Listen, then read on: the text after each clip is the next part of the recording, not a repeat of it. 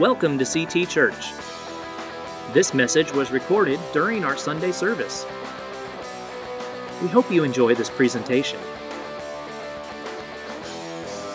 Pastor Wayne Clark retired earlier in the year, and he was available.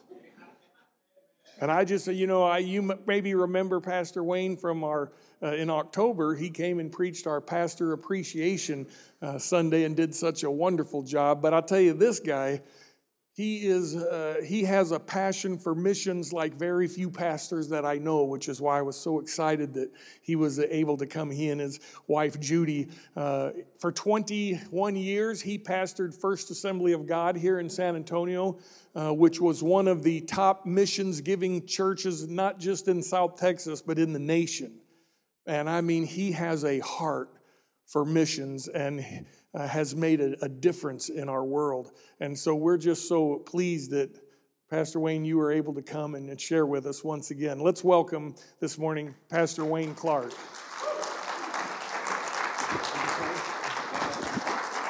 Amen.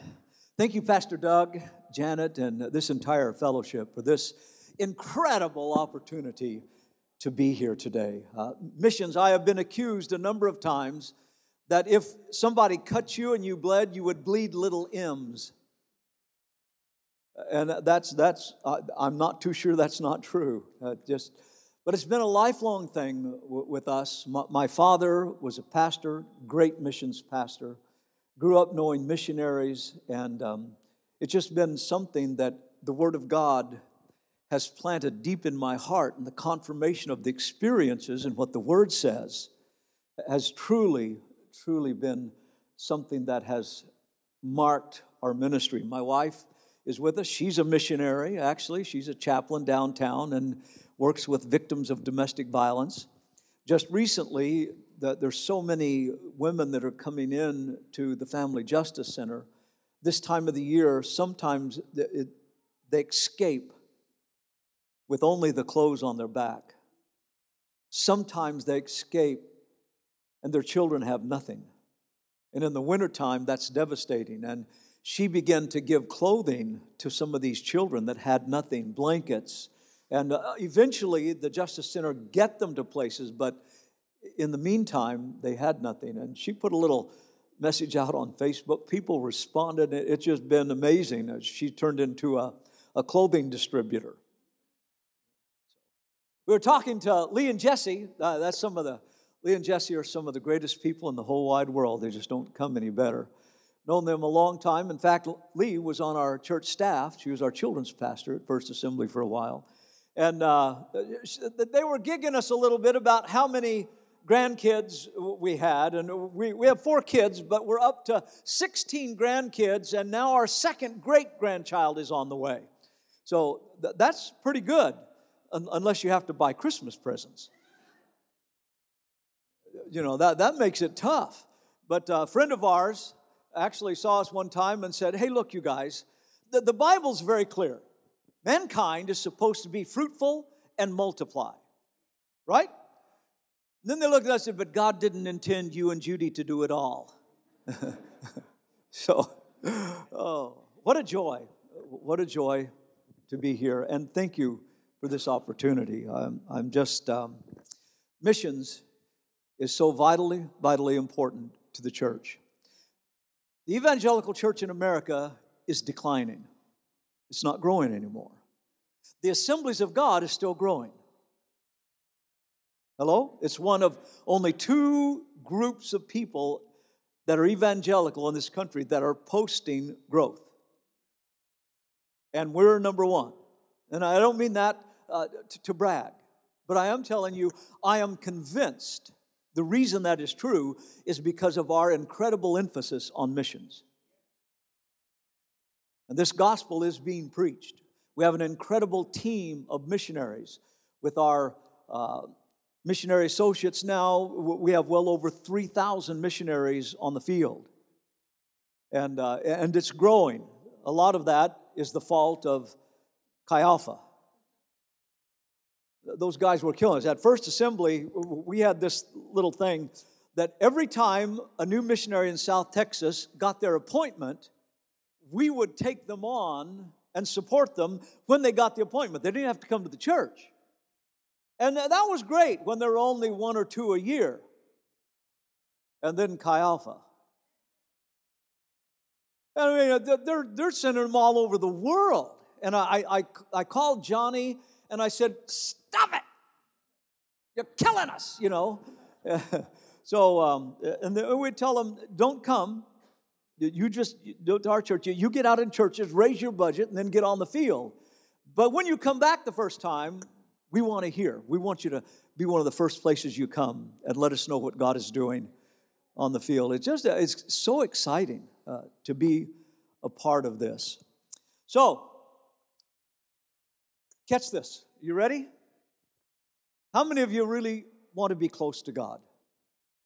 I want to be as close as I can to God. But I can tell you, you cannot get close to God without feeling His heart for a broken world. I'm sorry, you cannot. If you don't have a passion and feel the heart of God for a lost and broken world, that means there's too much distance between you and God. Okay? So today, I'm not going to give you anything that's theologically deep. In fact, I probably will not say anything biblically that you don't already know. Okay? But sometimes the problem is we get too accustomed to what we know and we forget how important it is. So we're just going to look this. I love what you have done. Kenton Moody is a great friend. We've done actually 2 Convoy of Hopes with him before he went on to the field. We did one here in 1998, and then we did one in the Dominican Republic when we went and built 2 churches there, and then did a Convoy of Hope the same time. That was quite an experience. And then Johnny Houck, thank you for your investment into he and Mary. They're doing something that is unbelievable. And I tell you, South Texas has the attention of our entire denomination, the entire country, because of what's happening here in our Chi Alpha ministry. In fact, and I have not substantiated this lately, but South Texas, we were 20 years ago, we were at the bottom in regard to sending missionaries. In fact, 20 years ago, we had less missionaries on the field than we did 10 years prior to that. Now, we are the #1 missionary sending district in the United States. Isn't that cool? But that just means that our churches, they have to raise support. They have to get out there. That means that we have a part of that to bear as well. I want to read to you some scripture, and this is found in Philippians chapter 1. I'm going to read from the NIV for a very specific reason, because of how it captures the first few words of verse 18. But you can follow with me. We'll show you on the visual wall here. Philippians chapter 1, verses 15 to 18. It is true that some preach Christ out of envy and rivalry, but others out of goodwill. The latter do so in love, knowing that I am put here for the defense of the gospel. He's talking about being in prison in Rome. The former preach Christ out of selfish ambition, not sincerely, supposing that they can stir up trouble for me while I'm in chains. Did you catch that? Paul is saying, here I am, I'm in Rome. He did want to go to Rome, but he didn't necessarily think he was going to go the way he finally went. He wanted to go to Rome and be with the church there, preach a while, take some missions offerings, and then have them send him to Spain where he could preach the gospel where it had not been preached before. However, he wound up in prison, shipped to Rome because he had appealed to Caesar for his case. And now he's in prison there. And he says that there are some who are preaching Christ because they don't like me. And I'm here because of that, and it's stirring up trouble, and they keep on preaching it. And they're doing it to keep me in chains. That's terrible. He said, there's others out there that are preaching and they're doing it right. It's out of love. And then he says this, verse 18. But what does it matter? Wow. What does it matter? The important thing is that in every way, whether from false motives or true, Christ is preached. And because of this, I rejoice. Wow. What does it matter? And Paul was saying, what really matters is that Christ is being preached. The gospel is being presented. That's a powerful statement because he's actually saying that some of these guys are saying the right things, but their motives are wrong. But even so, it's going to have an impact. I don't understand that.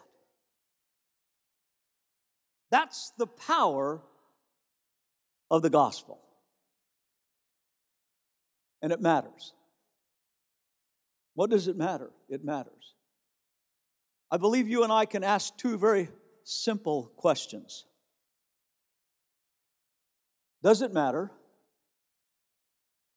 And what are my opportunities? Does it matter? And what are my opportunities? Thank God we are part of the Assemblies of God and a progressive church. We are posting gains. In fact, four of the 10 fastest growing churches in America are AG. 4 of them. Most of the others are independent churches that are just stealing everybody else's sheep. Sometimes church growth is not kingdom growth.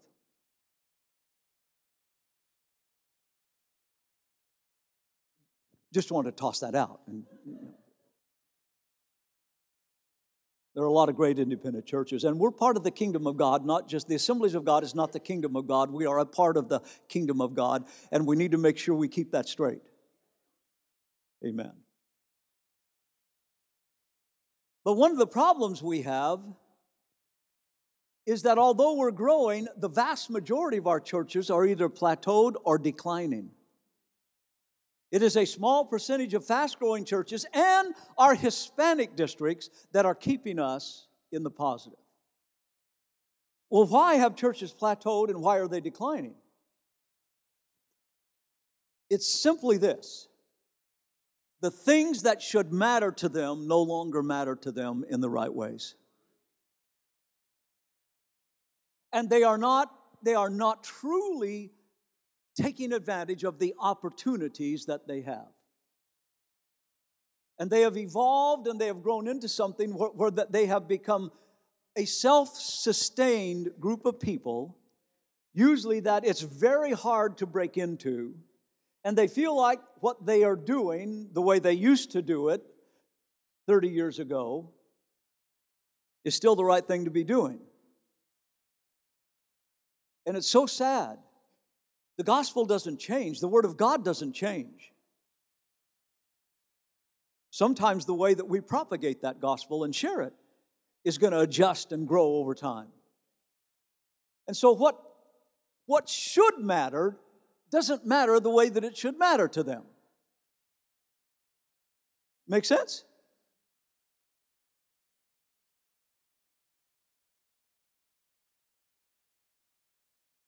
That's the real bottom line for all of us. Does it really matter?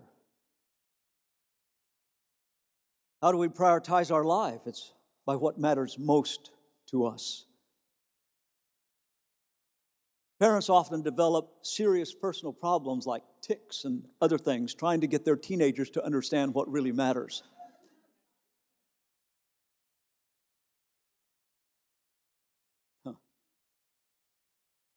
I've heard that at some point, it's often true that at somewhere around 12 or 13, a human being exits the human race.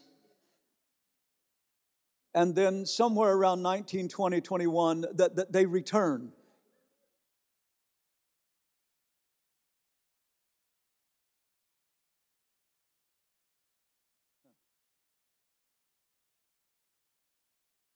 Here's another question to ask. Why isn't everybody in the world saved? There's a lot of reasons here, but there are two primary reasons. Number one, they haven't heard. And number two, they have heard and it doesn't matter. Because the God of this world has blinded their eyes and they have chosen not to allow the gospel of Jesus Christ to penetrate their heart, and it doesn't matter to them. And it's not, excuse me, because sometimes we have forgotten that there are certain subjects the Bible teaches that Jesus taught us that were very real and that should motivate us. But there's a lot of people that it's not going to matter to them all the way to hell.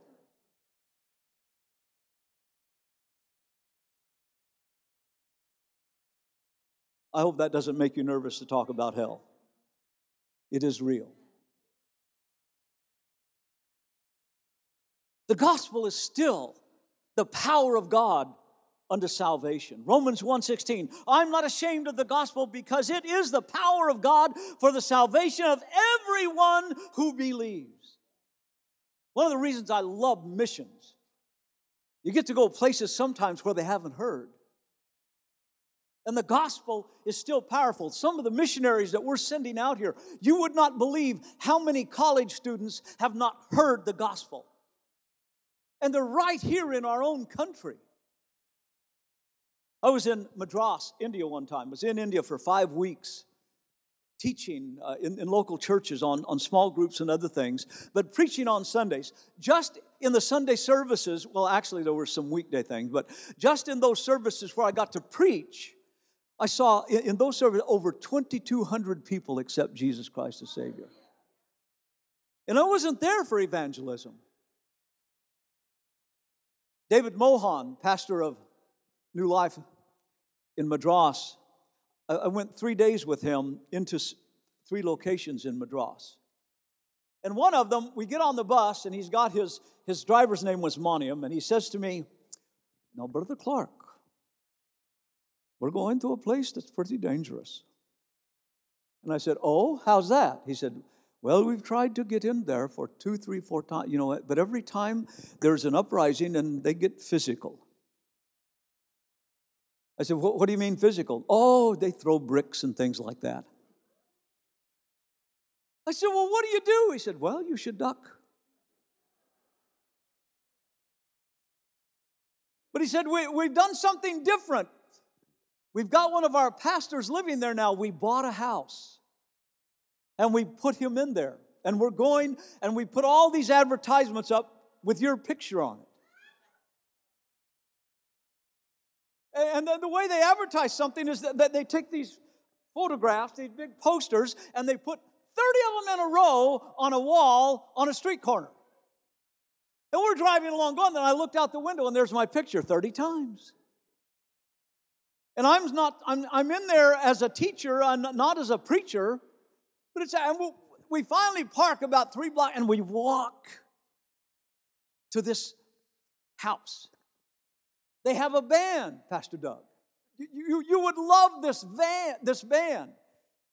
A tambourine and a bongo. And they were playing and singing when we walked up. And we walked in there. This house had a small living room and a couple of bedrooms that you could see. And it was completely full of people. They couldn't sit down. They stood up. They were jammed in there. And I couldn't believe it. And so they sang a song. The people sat there and they just stared. And finally, David introduced me and he's interpreting. God gave me a message on the spot. I love it when the Holy Spirit does that. It was a message about some people in a book called the Bible that had a religion that didn't work. I didn't say a word about Hinduism. I talked about Pharisees and why their religion didn't work. It didn't say anything about their religion, but it all transferred. when I gave the altar call. Now there was about 150 people standing in this little area. They stood the whole time. And they're just standing there listening. And in this other room, it's jammed the same way.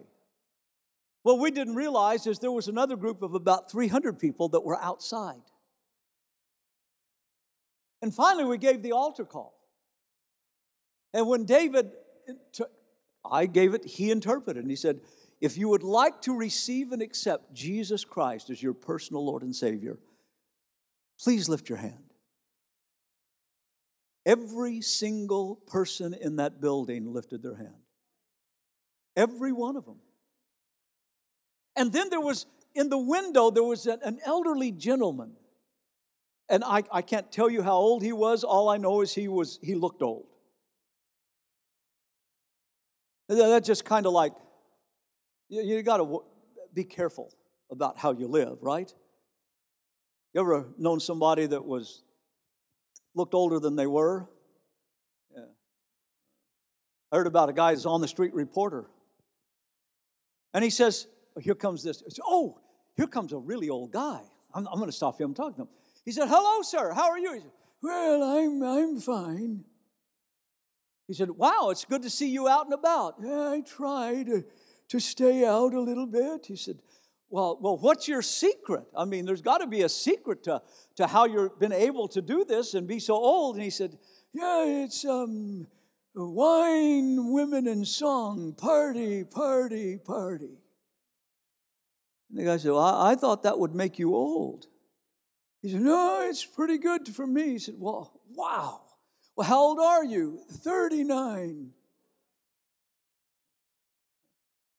I don't know how old this guy was, but he had his head in the window and he was screaming to the top of his voice in Tamil.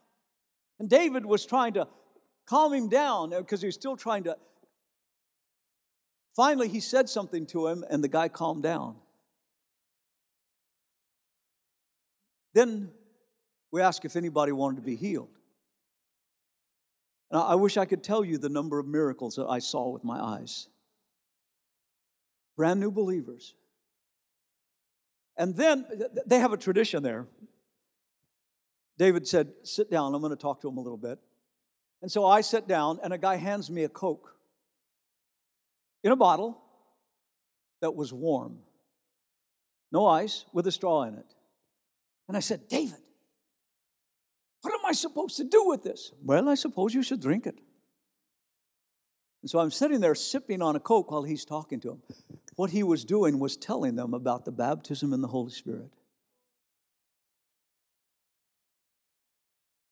Let me tell you something. In too many of our Assemblies of God churches, the fullness of the Spirit is no longer matters the way that it should. And if we're going to be what God has called us to be, ladies and gentlemen, we have to have the fullness of His Spirit. Hello?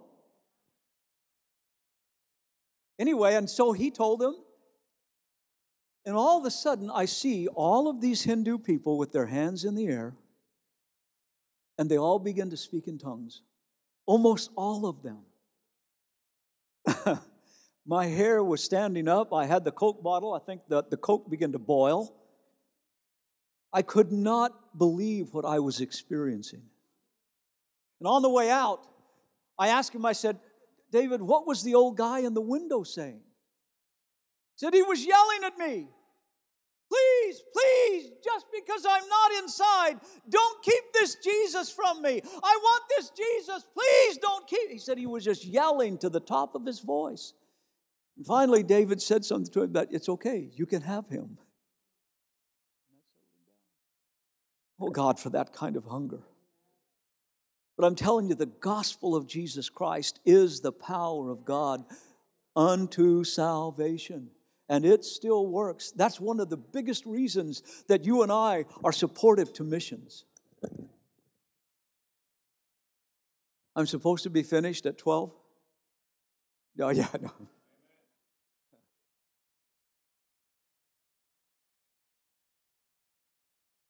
Your pastor and I serve on the board of Teen Challenge of Texas. And one of our privileges is to understand how many of these people who come there hopeless or on the precipice of hopelessness, thinking that there's no hope, no way out for them because they've been into many other rehab programs, they've been in jail, and they finally come to TC because a family member's dropped them off. It's their last-ditch effort, but they really don't know that it's going to work. They're confused about life, and they feel for them there's no way out. That's almost across the board as the students come.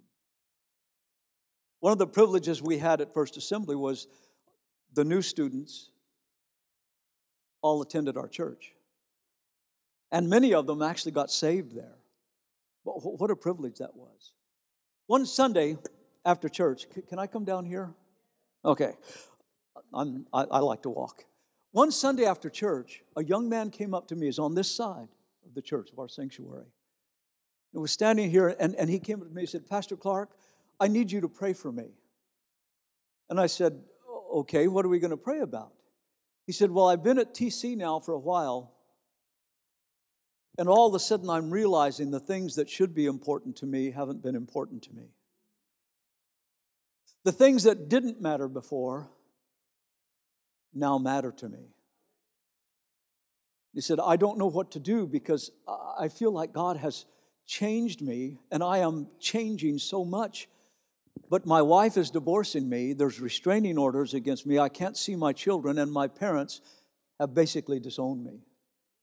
They don't want to talk to me anymore. They don't want me around. And all of a sudden I realize that's what's important. That's what matters. And he said, I did it myself. I did it myself. It's my fault. But if God is the God that you say, can He help me? And so I prayed with him. 8 months later, after church, same location. He comes up to me. He says, Pastor Clark, do you remember me? To be honest, at first I didn't. There's a lot of them, you know, and I said, Teen Challenge, right? He said, yeah. You prayed with me. I told you that my wife is divorcing me. I can't see my kids, and my parents have disowned me. I said, oh, yes, I remember. And I did. I remembered then. And he said, well, and he stepped aside. This is my wife. These are my children. And these are my parents. And with tears running down their faces, the father looked at me and said to me, he said, we don't understand. He is a different person. What have you done to him? And I said, we didn't do anything. This church didn't do anything. The TC is an incredible ministry, but it's Jesus Christ. Jesus Christ has made the difference in his life. And now, what didn't matter before matters to him. And he was taking advantage of the opportunities that he had. Does it matter? And what are my opportunities? Wow. It's one of the reasons we love TC. It's why we're involved in that ministry. And we hear that is not an isolated thing. That happens a lot. What truly matters? I'm going to tell you, said all that to tell you, and that's missions, isn't it? TC is one of the greatest home missions ministries we have. But I'm telling you, missions matters. It matters to God, and if you're close to God, it will matter to you. Pastor Janet was telling us your response to the Moody's and to the missionaries that have been here. That to me is an expression of the intimacy this congregation has with the Lord. These are tough days. And we have to be sure that what should matter to us continues to matter. Because I'm going to tell you, one of the biggest things going on right now among Christians is the enemy is slowly but surely, it's almost like Chinese water torture, endeavoring to change what matters to us. And that's a battle. That's a real battle. And we have to, missions must maintain. It must have that place of priority in our lives and in our hearts. It has to matter, and then we need to take advantage of every opportunity that we have. Both Paul and Peter said that. Make the most of every opportunity. Make the most of it. That's why we do our best. I want to tell you, I told you I wouldn't tell you anything that you didn't already know. But sometimes we just need to be reminded and encouraged to continue. We were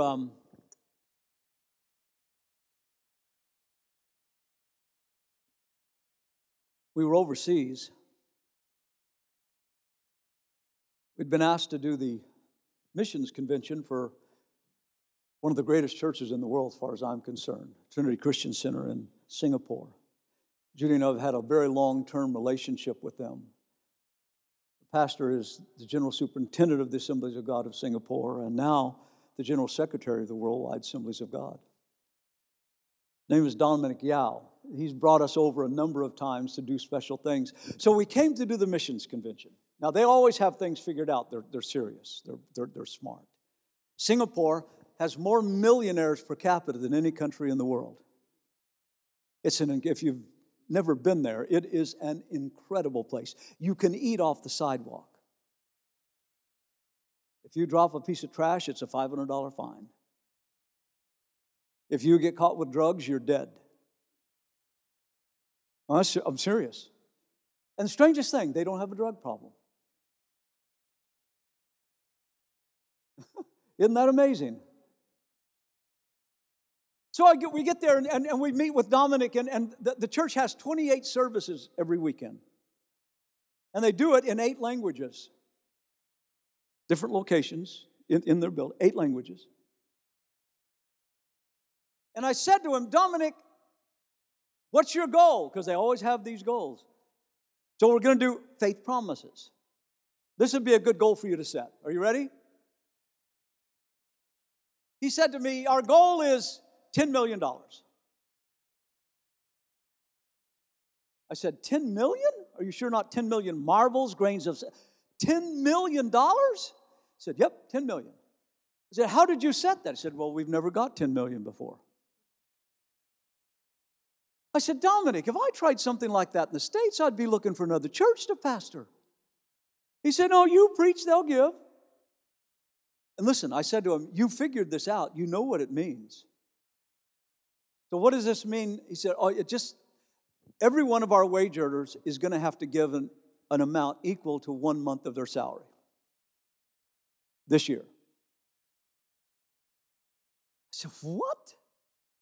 Don't they already tithe and aren't they already giving to your building? He said, yeah. Oh my goodness. I got to tell you, my faith went,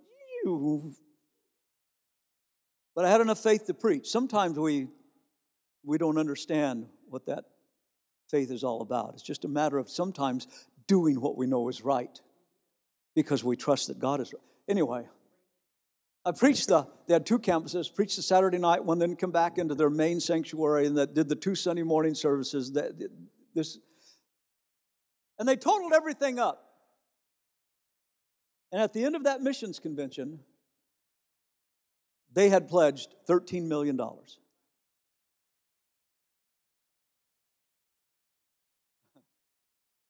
The missions pastor, are you ready for this? What time are we done? 10:30? 10:15? Okay. I got 15 minutes. The missions pastor had a daughter named Mary. Mary was a sharp young gal. She was a straight A student. She was 16 years old.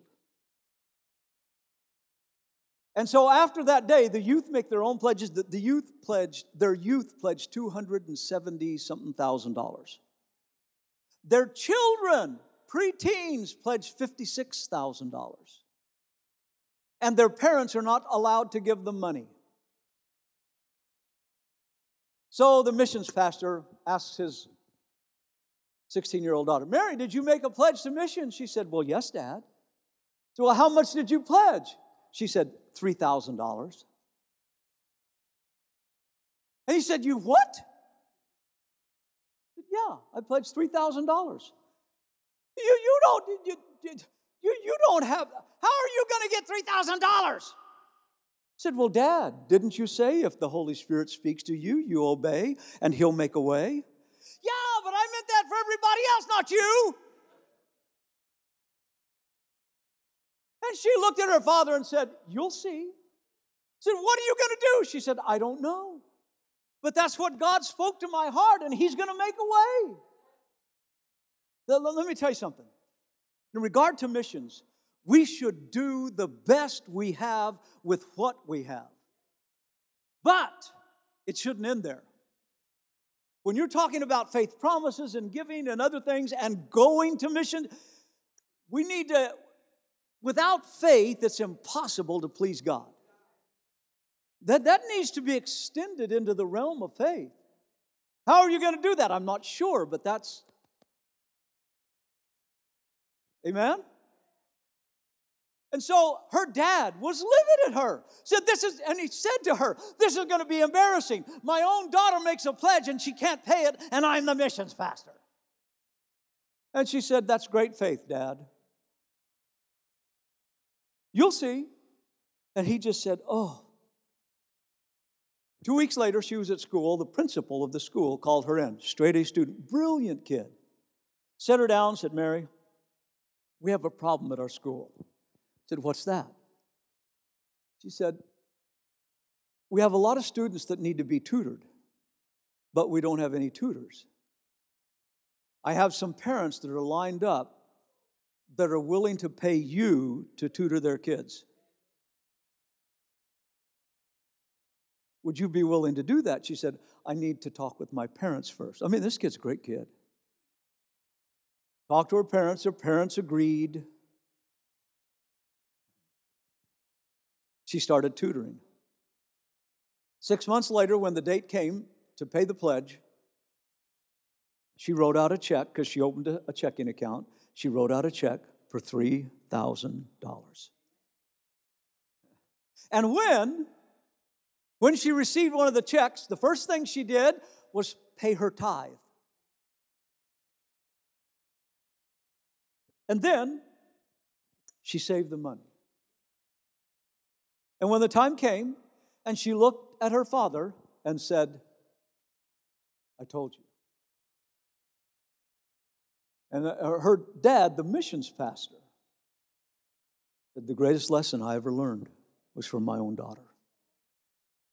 And sometimes we have to realize that our world, listen, when I was born in 1947, there was 2.3 billion people on earth.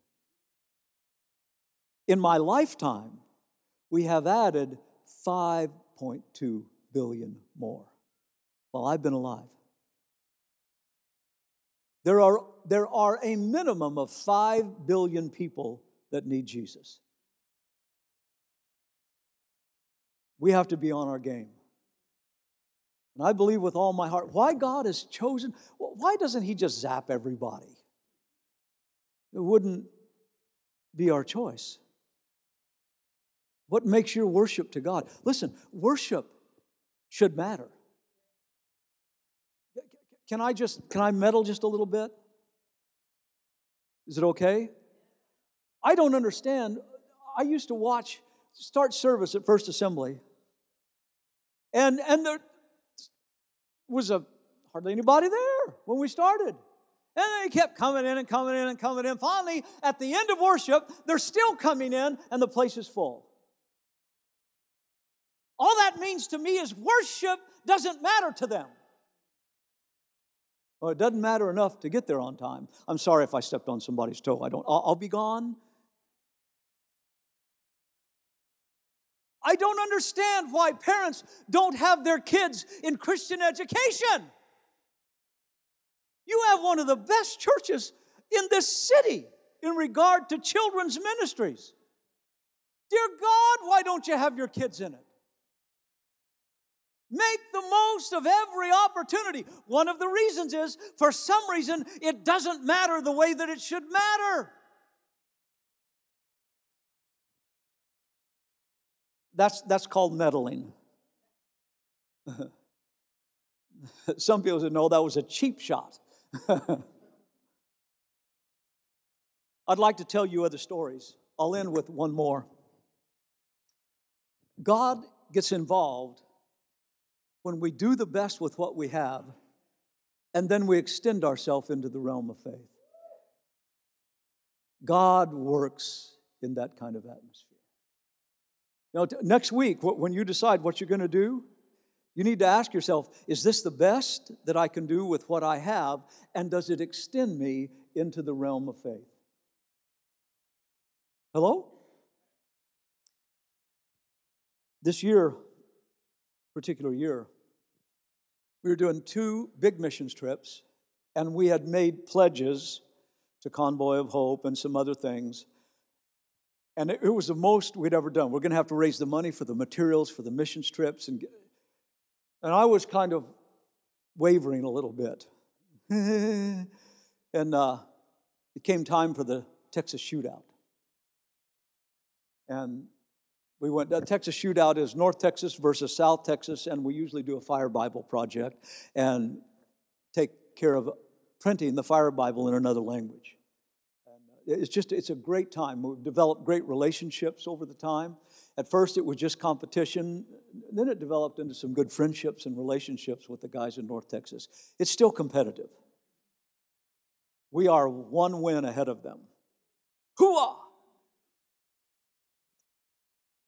But I called Roger, and I told him, Roger, I'm not coming this year. He said, well, you got to come. You're going to be our A player. I said, I'm not coming. He said, why? He said, we're overcommitted in missions, and I don't want to come there and stay free in a hotel and then not be able to participate. I've over-obligated the church. God's going to help us, but I'm not coming. He said, you have to come. I've already got you down. I said, I'm not coming. He said, yes, you are. So I said, oh, but we can't. He said, no, just come. You know, the Holy Spirit is sneaky. So we went, played the first day, and then that night we had the big meeting where we're going to do the fundraising, and we had a great speaker, and then it came time. This year wasn't a Fire Bible. This year we were doing remember those packets for the Pakistani kids, and that we were the Chinese Christians that were going into Pakistan and doing Sunday schools. For a puppet, they used a bag, a paper bag. They had straws with little people on it. They didn't have anything to work with, but they would cross over, taking their lives in their own hand, trying to teach these young children in Pakistan and get them to a relationship with Jesus Christ so they wouldn't become part of the Taliban. But they had nothing to work with. So, for $760, you could purchase for one of these Chinese missionaries an entire packet that had flannel boards and had a little machine. You crank it, and it had songs in the Pakistani language, Sunday school songs that we know. There's had all kinds of stuff in there. And so we're sitting there, and I'm saying to God, I told you we're over, and I'm not going to do this. And the Holy Spirit says, you need to do something. Okay, I will pledge 1 kit, $760. Done. That's not enough.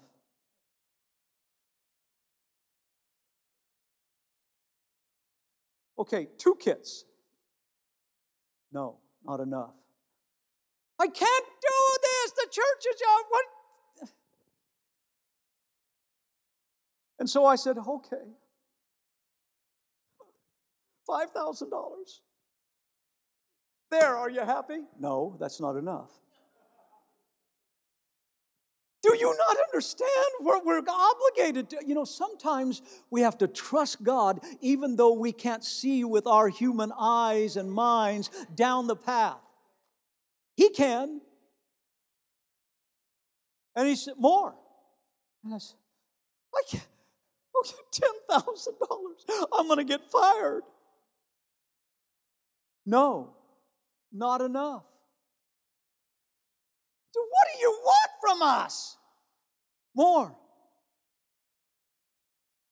And so finally I said, what if we buy 25 kits? And I got that feeling of confirmation and affirmation from God. And I figured, that's $19,000. How in the world am I going to tell our congregation that as a pastor I've made a pledge for $19,000? They're going to tell me, pay it yourself. You know, pastors are always good at committing their people to give.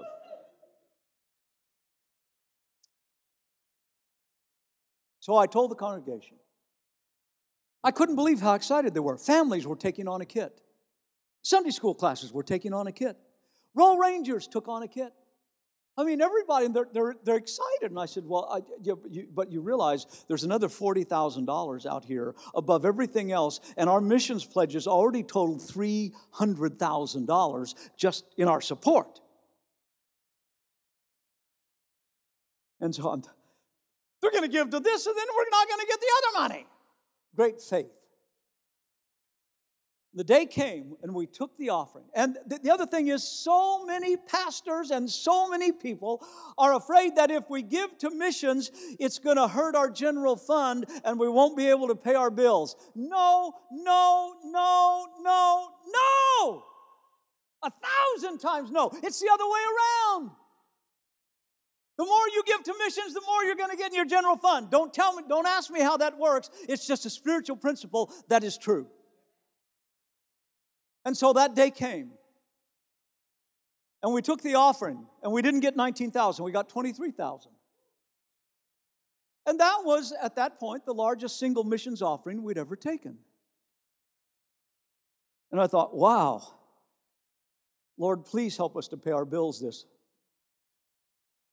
That same Sunday, our general fund offering was the largest general fund offering in the history of the church. In fact, our deposit was over $100,000. And so church is over. And now I'm still wondering, how in the world am I going to pay these other things? How are we going to raise this money? A businessman came up to me. He's from Netherlands. Strong accent. Really, Pastor, how much is all that other money that we have to get? And I said, well, it's about $40,000. He said, okay. And he wrote out a check for $40,000.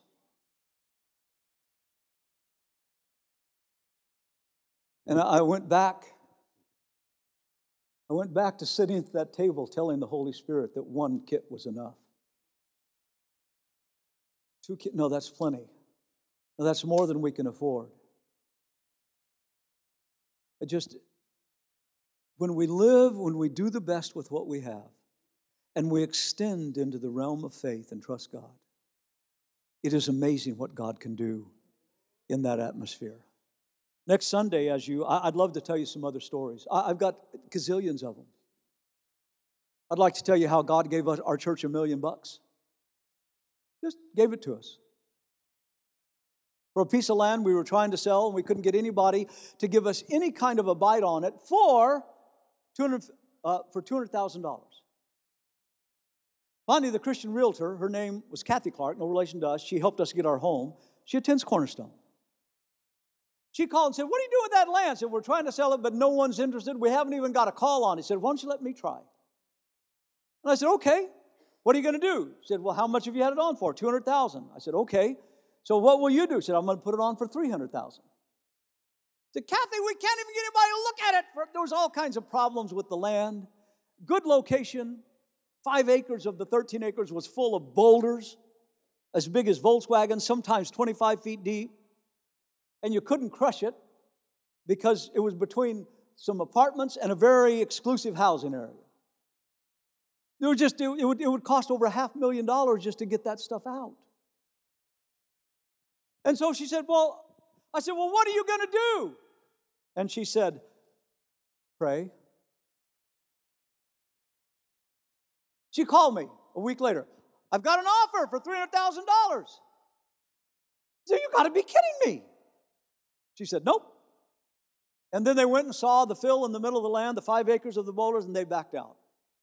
She called and said, well, they backed out. I said, well, what now? She said, I'm going to put it on for $400,000. I said, Kathy, you got to be kidding me. Nope. Called me a couple weeks later, got an offer, $400,000. They found out the boulders were there, and they backed out. I said, what now? $500,000. Same thing, $750,000. And I'm saying, you're crazy. She gets an offer. They back out. And then she calls me and says, and I said, what now? She said, I'm going to put it on for $1 million. I mean, the location is great. I said, Kathy, she called me like 3 weeks later. Hey, we've got an offer, but the guy wants to meet with you. The guy came in and sat down, and he brought his business partner, his lawyer. We had Kathy and our church treasurer, Steve Lagrone, and we're sitting there, and he says, I just need to ask you a few things. And I said, before you start, are you aware that 5 acres of that land has boulders the size of Volkswagens on it, and in some places 25 feet deep? He said, oh, yes, that's what's intriguing to us. Because we're going to put high-end condominiums on there, and we're going to turn that area into one of the nicest parks in San Antonio. But I'm not going to offer you $1 million. And it almost came out, and I think I caught it right about there. Will you give us $200,000? But he said, I will offer you $960,000 cash. Okay. It had cost us all kinds of money over the years to try to deal with this land. Some other people tried to sell it. It was just a mess. Earlier, about 7 years earlier, we had started tithing to missions out of our general fund. I don't recommend that to every church, but I've always felt for our churches that if it's good for the goose, it's good for the gander, right? So we tithe into missions. And after we paid all the debt, and we paid all the back stuff that we owed, and it was quite a bit of money, we wound up with $680,000 profit. We owed $400,000 on the whole church. We paid everything off. And then that figure seemed real strange to me. And I went back and I added up all the money that we had tithed out of in our general fund from missions from when we started, and to the dollar, the same amount of the profit of the sale of that land. Is that cool? Missions. We're giving to missions. And God loves missions. In fact, God so loved the world that He gave His only begotten Son, that whoever would believe in Him would not perish, but have everlasting life. I've been to 63 countries in the world now, almost all with missions. I can't believe all the things that Judy and I have been privileged to experience. But the one thing I know is God loves every single individual on the face of the earth. He's counted the hairs on their head, and He loves them. And He said to us, go. When you get an opportunity to go on a trip, you say, I can't afford it.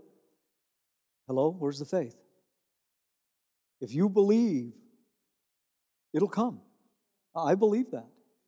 And next week, when you decide what you're going to give with faith promises, I hope and pray in the name of the Lord Jesus Christ that it will truly be the best that you can do with what you have, and then be extended into the realm of faith. And you watch what God does. You have been listening to CT Church in San Antonio, Texas. This recording was presented in the context of our Sunday service.